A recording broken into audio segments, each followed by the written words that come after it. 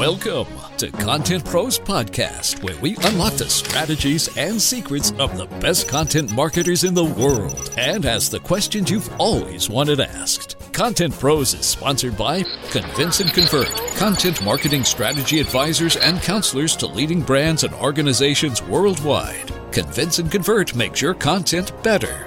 Oracle Marketing Cloud, helping businesses use the latest marketing technologies to tell their stories and connect with their customers. And by Uberflip, a content experience platform that allows marketers to create, manage, and optimize tailored content experiences for every stage of the buyer journey. Now, here are your hosts, Jeffrey L. Cohen, Director of Content Strategy at Oracle Marketing Cloud, and from Uberflip, Randy Frisch. Ready? Let's talk to the pros. Welcome to another episode of Content Pros Podcast. Thank you so much to everyone for joining us again here. I've got Jeff Cohen with me as always from Oracle Marketing Cloud. And today I'm really excited to bring on Dave Rigotti in a bit. Dave works at a company called Visible. Full disclosure, we're a customer of theirs, and I think what they're doing is so important to how we think about attribution and content. And we'll dig into not so much, I'm not going to let him do a full product pitch, but what they do and how he's approaching content. Naturally, he's going to talk about how do we start to understand ROI. And talking about ROI, Jeff, maybe you can start us off with an interesting stat around ROI, because I know you've been writing a lot about this of late. That's right, Randy. So thanks again. Great to be here co-hosting Content Pros with you. And as usual, we will start with a stat. 79%. That's right. 79% of content marketers say that they are unsuccessful at proving ROI. And before I ask you your opinion on this stat, I just want to remind everybody what ROI really means. And I recently wrote about it, and there will be a link to the post that I wrote on the Oracle Social Spotlight blog in the show notes. But reminding everybody that ROI actually means return on investment. And the title of the post was, "There's no ROI if you can't count the money." So no matter what you're doing, unless you can actually connect those efforts to dollars earned or dollars saved, there actually is no ROI. So Randy, your thoughts on this stat, now that we've put it in the right context of ROI really means it connects to money. Yeah. It's very sad, but at the same time, I guess it's not surprising. And when you think about it, we're still at a very early point in terms of content marketing. And, I always say to people that, if you went back even 4 or 5 years ago and you asked people the biggest problem with content, they would have told us things like content creation. How do I create content? Because we were all telling them you got to get on the content creation bandwagon. You need to either figure out how to do that internally, or you need to figure out how you're going to buy content and bring it into your organization.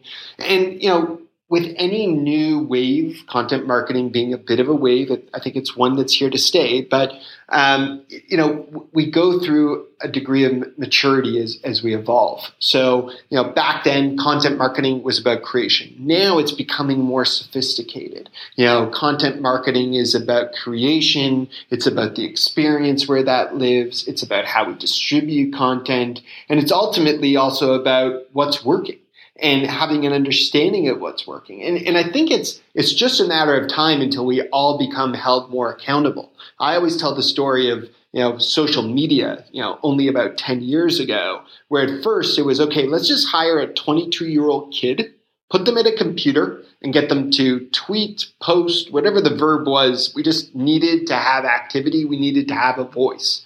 And then over time, solutions like Radiant6 and eventually Hootsuite and others came to the market to help us understand ROI on social. And I think now we're getting to the point with content where, as marketers, we need to be held accountable to that investment.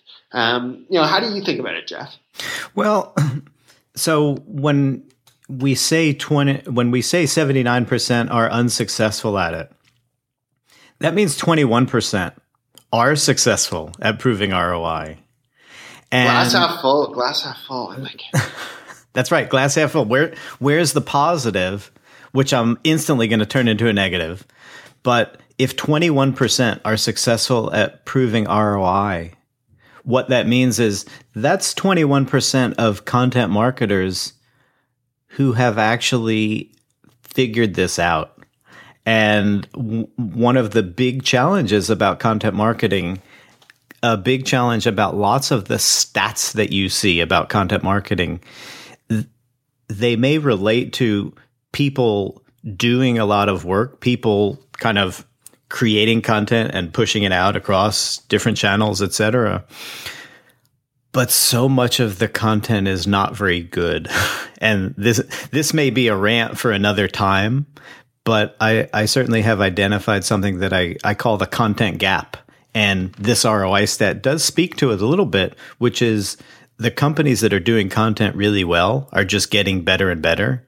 And the companies that are doing content not very well are just kind of languishing at the bottom and wondering why they can't prove ROI. And it's because they're not actually providing value to their customers. So I think with that as our lead in, we will now introduce Dave from Visible, Dave Rigotti. So welcome, Dave, to the Content Pros podcast, and tell us a little bit about what Visible does and what you do from a content perspective over there. Yeah, thank you so much for having me. First of all, I'm excited to be on the podcast, and I've listened to quite a few of them, and always learn something new. So, my name's Dave Rigotti. I run the marketing team here at Visible. I've been here about 2.5 years, and we're all about making every marketing dollar profitable. That's our corporate mission, and also my mission as a marketing leader. We make software for B2B companies to measure their content and their marketing. So we approach everything that we do with, I'll say, like an extra lens of data and tying everything back to returns. And that's really what attribution is all about, and that's what we'll kind of talk a little bit about here today. And in terms of our content team, our first full-time content writer came on as marketing team employee number 3. We're up to 4 full-time content writers now. We're about a 55-person, 9-person marketing team, 55-person company, 9-person marketing team. So with 4 full-time content writers, I often get asked that, hey, isn't that a little heavy? And I really don't think so at all. I would love to hire more. We see a lot of value in education and creating content about what we do, and more importantly, the space. So when you talk about attribution, go ahead and share with our listeners kind of a basic definition of attribution.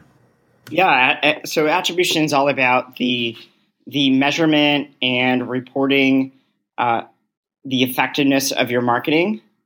And it can be as simple as tracking that to leads, or getting more advanced and tracking that to the revenue that you're driving. And there's kind of 2 ways to think about your attribution. One is measuring everything on kind of what's called a single touch basis. So you're applying kind of all of your marketing credit, all of the credit for the marketing team just to one single marketing touch. And the other lens is a multi-touch measurement. So applying that credit that you've driven, leads, pipeline, opportunity, revenue, back to more than one marketing touch. So are you seeing, or even enabling through your program, a lot of brands using multi-touch attribution? Because clearly the one touch and, in fact, last touch attribution seems to be the most common model. Yeah, we're certainly seeing it more and more. And, attributions really started with B2C. A lot of marketing systems, technologies, ad networks, methodologies started with B2C. Just there's more budget there. And single touch measurement of your marketing can work decently well in B2C. where that really doesn't work well at all is in B2B, where you have longer sales cycles, oftentimes more than one decision maker. And we only service B2B market. We're a B2B company ourselves. And just even 2 years ago, all of our event sponsorships, anytime somebody would come to us, it seems the first question was just, what is attribution? Tell me more about that first before you can tell me about how you can help me. And even this year, Matt, it's been incredible. We've had so many people come up to us and say, I know what attribution is, and let's talk about it more. Or, and quite a bit more people adopting more advanced methodologies for their measurement of their marketing and, their content as well, and tying all of that back to all of their marketing efforts. Well, so I work for an organization that actually has its roots in marketing automation with Eloqua as one of the original programs, part of the Oracle Marketing Cloud. Yep. And our content marketing, I lead content marketing, and our approach is actually all based on driving demand at the top of the funnel, using attribution, using all of our distribution channels like our blog and our social channels, and email still drives tremendous amount. So on your side, when you're actually marketing for visible,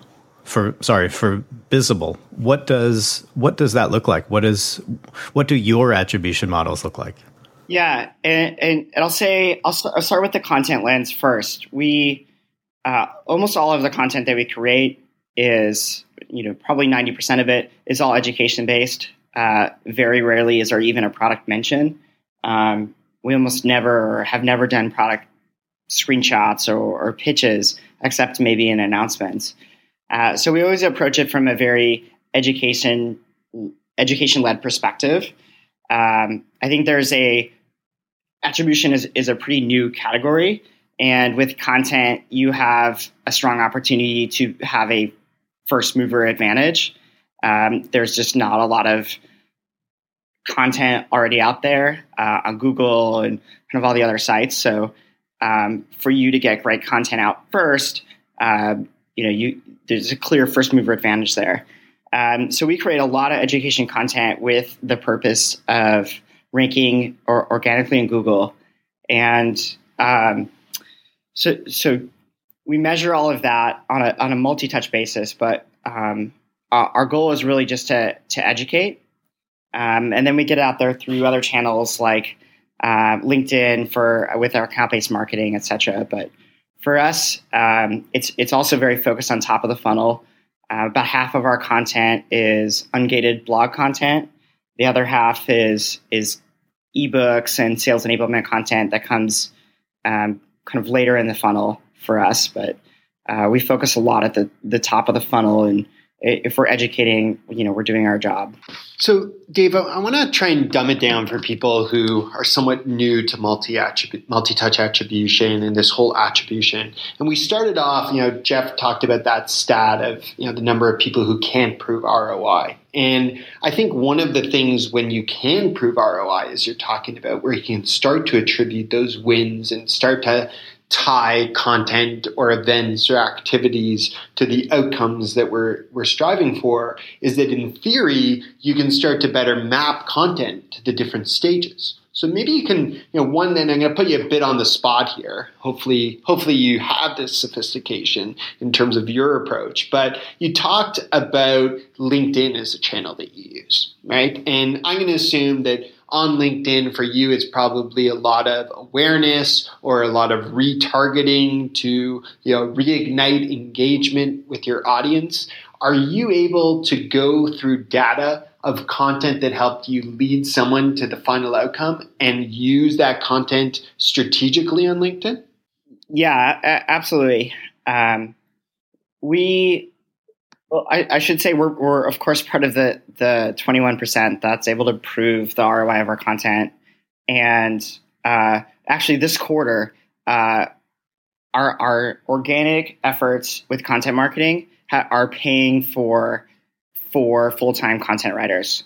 So not only are we able to prove ROI, but it's actually ROI positive now, even for content writers.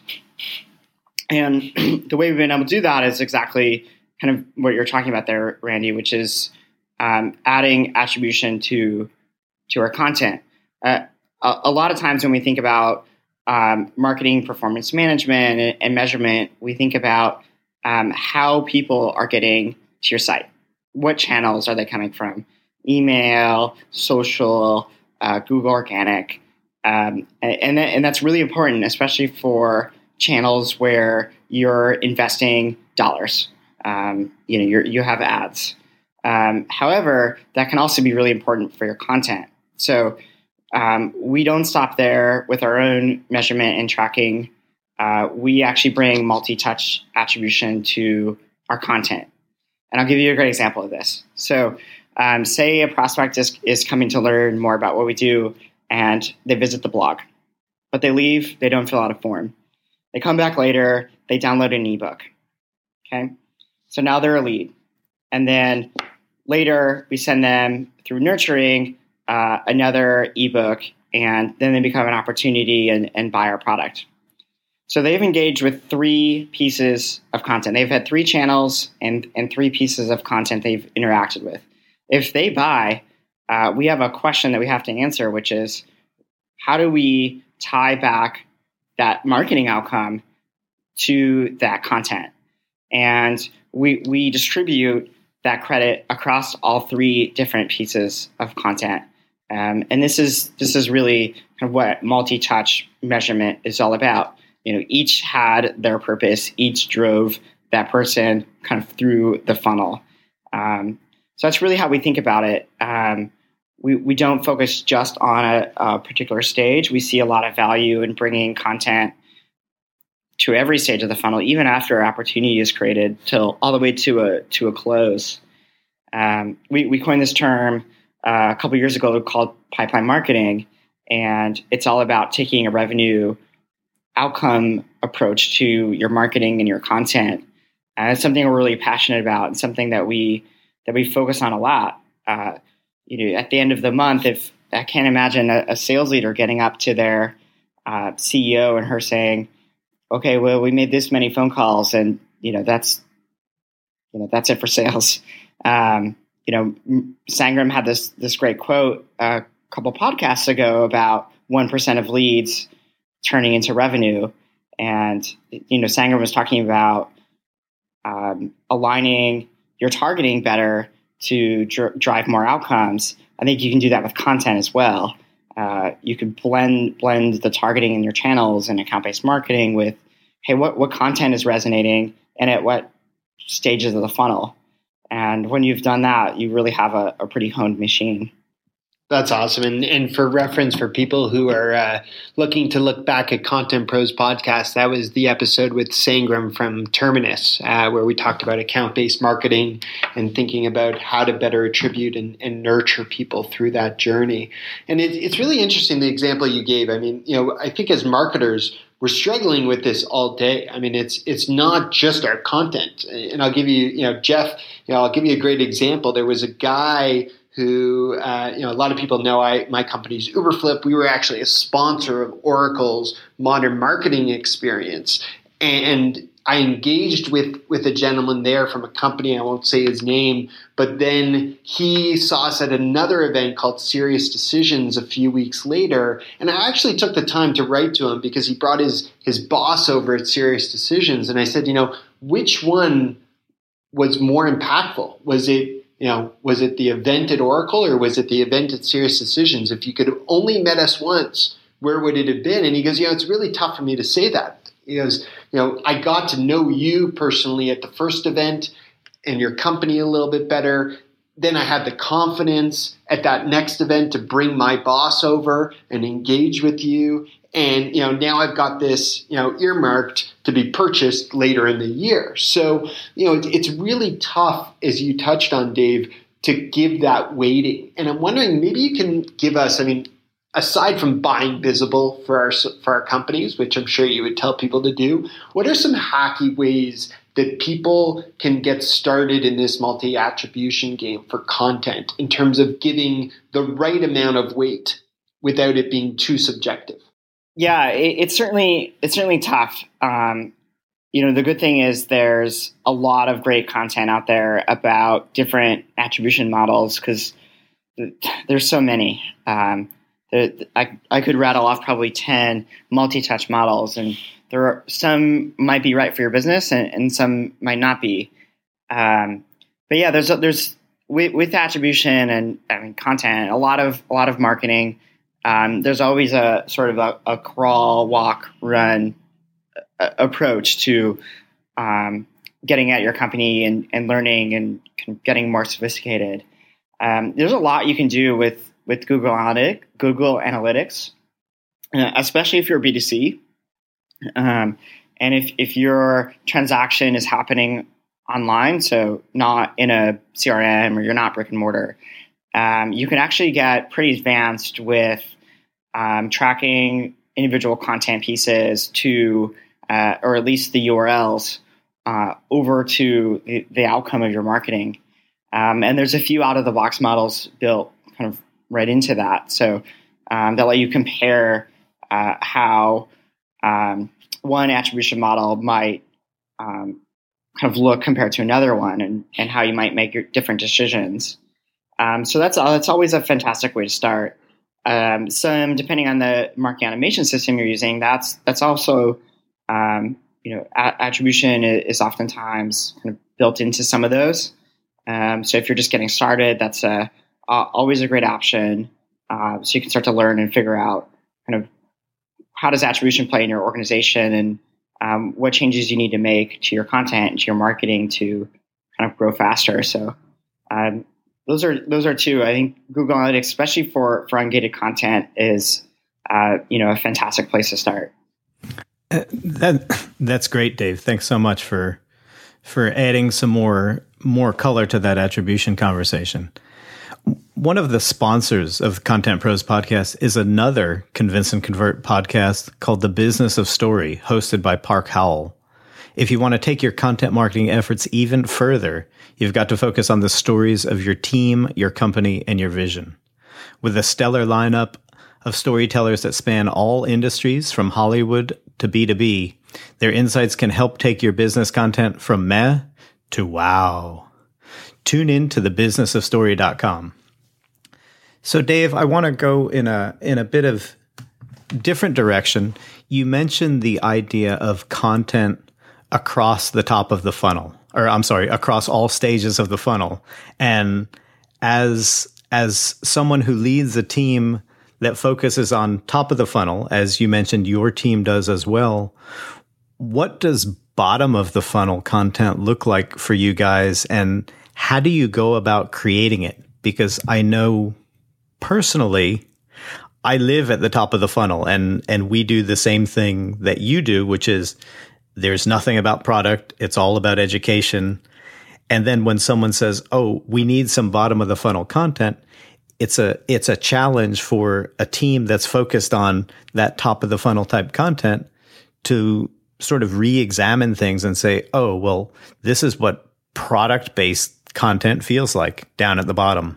Yeah, it's a fantastic question. And I guess we should start with how we have defined our funnel as it relates to content.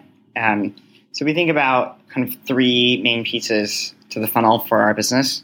One is awareness, essentially just the first marketing interaction that we have with the prospect or the account. The second is generating kind of contact information and initial sales interest. In a B2B sense, you can think about this as leads and opportunities. And then finally, at the bottom of the funnel, getting customers and revenue, which is the goal for all of our marketing, is to generate business outcomes. So once we mapped the pieces of the funnel, we established then that our content should move people through the funnel. Pretty simple. So all of our content, a individual blog post, the intention of it isn't to get somebody to buy our product. Its intention is to just create that initial awareness and interest for the category, and that's really blog's goal. So we think about our blog as our top of the funnel content. The middle of the funnel content, so generating leads and opportunities, we think about now gated content. So we think about ebooks. We have many 50-page ebooks that we've created.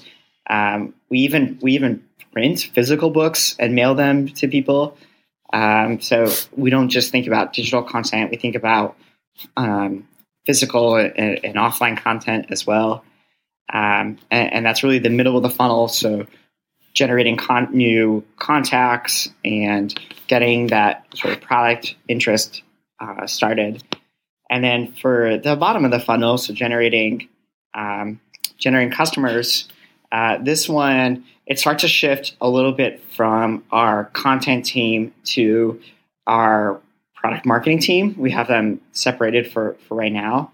And this is where we think about our sales enablement content. So what content are we creating for our sales team to be successful? Marketing team owns the pitch deck. Marketing team owns the one-pagers. And the reason for that is we can focus a lot more on, and we think a lot more about the education side of things. So, if you were to get a demo of Visible, it's not all a product pitch. There's certainly more than half of it is education. So we create a lot of content deep in the funnel that if you were to go search for, you can never find it. But it's not the purpose of it. The purpose of it is to drive conversion to customers. So if you haven't mapped your content to its goal or its stages in the funnel, I think that's a really fantastic place to start. That helped us identify content gaps, and it also helped us focus our content to a shorter term goal. And that was really one of the sort of tipping points for us becoming a profitable content team. So just a real quick follow-up, and then I'll pass it off to Randy. Can you give me an example of one of those bottom of the funnel pieces that would actually move someone kind of from that mid stage to becoming a customer? And I guess is that something that your marketing team works with sales on? Yeah, we certainly work with sales on all content that's where it lives after an opportunity is created, which is when sales start to engage with the prospect. So we create it with the sales team. These types of content tend to be more product-led than education-led. A good example could be about, for our product, different attribution models that we have. But instead of just it saying, here's our different attribution models that we offer, providing context around that. So why it matters and why you might choose one over the other. So it's still educating, but towards the bottom of the funnel, it shifts from just educating about the space to educating about our product. And that's the distinction that we've made. So, we're starting to run low on time. So I thought maybe a nice way to kind of bring this full circle would be to talk about some of the learnings that you've had from being able to understand content ROI and how it's adjusted your content strategy, maybe from day one when you got started. You said that, your third hire was a content person to where you are today. What are maybe one or two key points that you were able to see in the data that ultimately changed the way you create content or distribute content? Yeah, that's an awesome question. And we certainly, we tie every single blog post we do, every single ebook that we do to Salesforce data. So think about leads, opportunities, and customers and revenue. And a lot of times, or sometimes you find that more leads doesn't always equal more revenue. And that's played out a few different ways in our content strategy. One is we see tons and tons of value in owning the community. We don't do guest posts. We would rather have that post live on our blog for kind of long-term effects.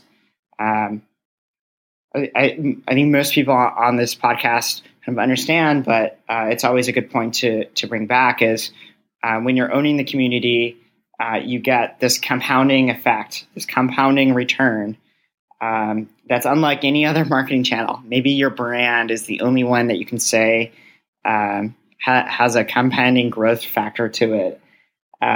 So we see just tons of value in owning the community and creating really stellar pieces. We don't do short little posts just for the sake of doing posts. None of our content team has any production goals. We have revenue goals for the team as a whole. So we're really about chasing pipeline, not page views. And sometimes that means we write posts and create content that we know isn't going to get a lot of eyeballs, but we know that it's going to generate good pipeline and good revenue for us. And if that's what we want to do at that moment in time, that's absolutely the right decision to make. I love that idea, Dave, of chasing revenue, not page views. That absolutely is the hallmark of an organization that focuses on ROI, and that's great. So we have one final question for you. It's a fun one, not too business related, unless you were a marketing geek growing up, which most of us were not. But when you were growing up, what is it that you wanted to be? Yeah, that's a fun question. I grew up in a small town, Ohio, with 2,000 people, and I was always this self-starter entrepreneur. And when I was 16 or maybe 15, I bought a lawnmower and I just started mowing some of my neighbors' yards. And I was legitimately convinced that I was going to be a landscaper. And I had this like whole plan on how I was going to take over the entire landscaping business. So I think when I was younger, I thought I was going to be a small business owner and definitely not in technology. So yeah, that's where I thought I was going to be. But I'm glad I'm in technology because I certainly love it. That's great, Dave. Well, you've definitely carried on that entrepreneurial bug in what you're tackling, and this big problem of multi-touch attribution. And one thing just to encourage people, if you're enjoying listening to some of the guests that we have, there's a great event that my company is throwing at the end of August 2016 in Toronto called the Uberflip Experience. It's going to be all about how content is used through the buyer journey. And as Dave's talked about today, how do we move people through that journey? How do we use content to take you from one step to the next? As Dave talked about it today, we had awareness, and then we moved you on to that engagement stage, ultimately on to the customer stage. How do we take you through there? How do we use content? And how do we touch on things like attribution? If you want, check out uberflip.com/experience. Great event. If you want to learn more about multi-touch attribution, another place to go to that I'm sure Dave would tell you is Visible's blog, which is at visible.com/blog. Right now I'm looking, the first article would be great. 6 questions about marketing attribution that you were too embarrassed to ask. This is a major thing that we have to think about, to Jeff's earlier point, in terms of ROI and being able to stand by the content creation that we're, that we need to do on a go-forward basis. Thanks so much to everyone for joining us on Content Pros today. Thanks to Dave from Visible, Jeff Cohen, as always, from Oracle Marketing Cloud, as my co-host. This has been another episode. You can check out many of the others at contentprospodcast.com. You can find us on iTunes, on Stitcher. When you get there, leave us a review. Let us know what you're enjoying. Let us know what you want to hear more about, and we'll make sure to make Content Pros a great part of your day. Thanks so much, and take care. Thanks for tuning in to Content Pros. Please leave a review and subscribe on iTunes or your favorite podcast listening app. Go to contentprospodcast.com for a complete show archive and greatest hits. Content Pros is sponsored by Convince and Convert, Oracle Marketing Cloud, and by Uberflip, and is produced by Convince and Convert Media. Find more great shows like Content Pros at marketingpodcast.com, the first search engine for marketing podcasts. Podcast imaging by